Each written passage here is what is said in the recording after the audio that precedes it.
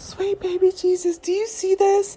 Listen, I did 2 podcasts last night, but I did not upload them, and I was being petty AF. I was like, nah, these people are going to be questioning if I'm a divine feminine. I will probably talk about the other 2 and keep them under 5 minutes. But what in the name of everything holy is this? Y'all, I think I'm kind of getting a sense of which ones I want to do series on, and I would say this would be like my 4th. This is what you competed for type of a thing. And so here we have DaniLeigh being a sneaky link with Fabulous. And I'm like, really? Do you really want to get all of the karma that comes with running third-party interference between a couple? Do you really want to do that, ma'am? Because when I do this is what you competed for, the women that compete for men that are in relationships, it doesn't look good.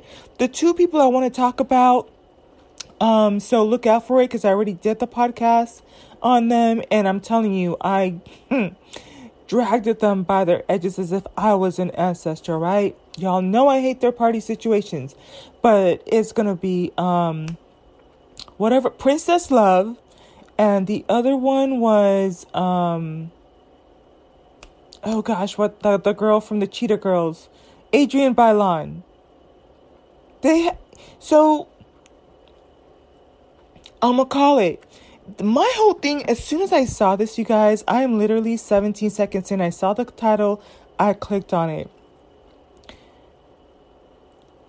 Of all the people in the world, do you not understand, DaniLeigh, that this man took out all of I don't even know her name, Emily's front teeth?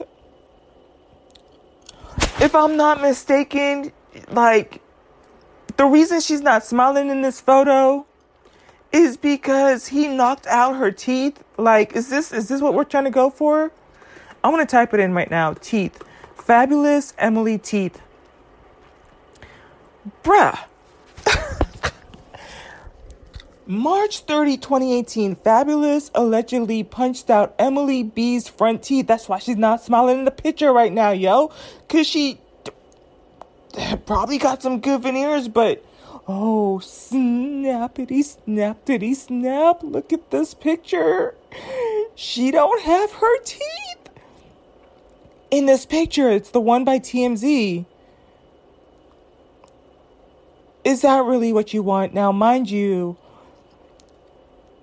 ever since I think before Basketball Wives, they have had a very tumultuous relationship. Why on this green earth, DaniLeigh, would you want to get... And the thing is, she's so sloppy with it too. I promise you I'm going to keep this under 5 minutes. And the other ones, I had done about 30 minutes on them. But listen, you can't just sit down and focus on your daughter a little bit, focus on your career a little bit. You had to buy your family a house. Why don't you focus on buying yourself your own house? You were living in, what's his name, the baby's, diapered baby's house, and got kicked out. So maybe it's better you just kind of focus on getting your own place. And you know what? It's not even like, if you want to date, I get it, right? Do you know how many eligible single bachelors are out there that would still be willing to date? Y'all about it, what he want, right?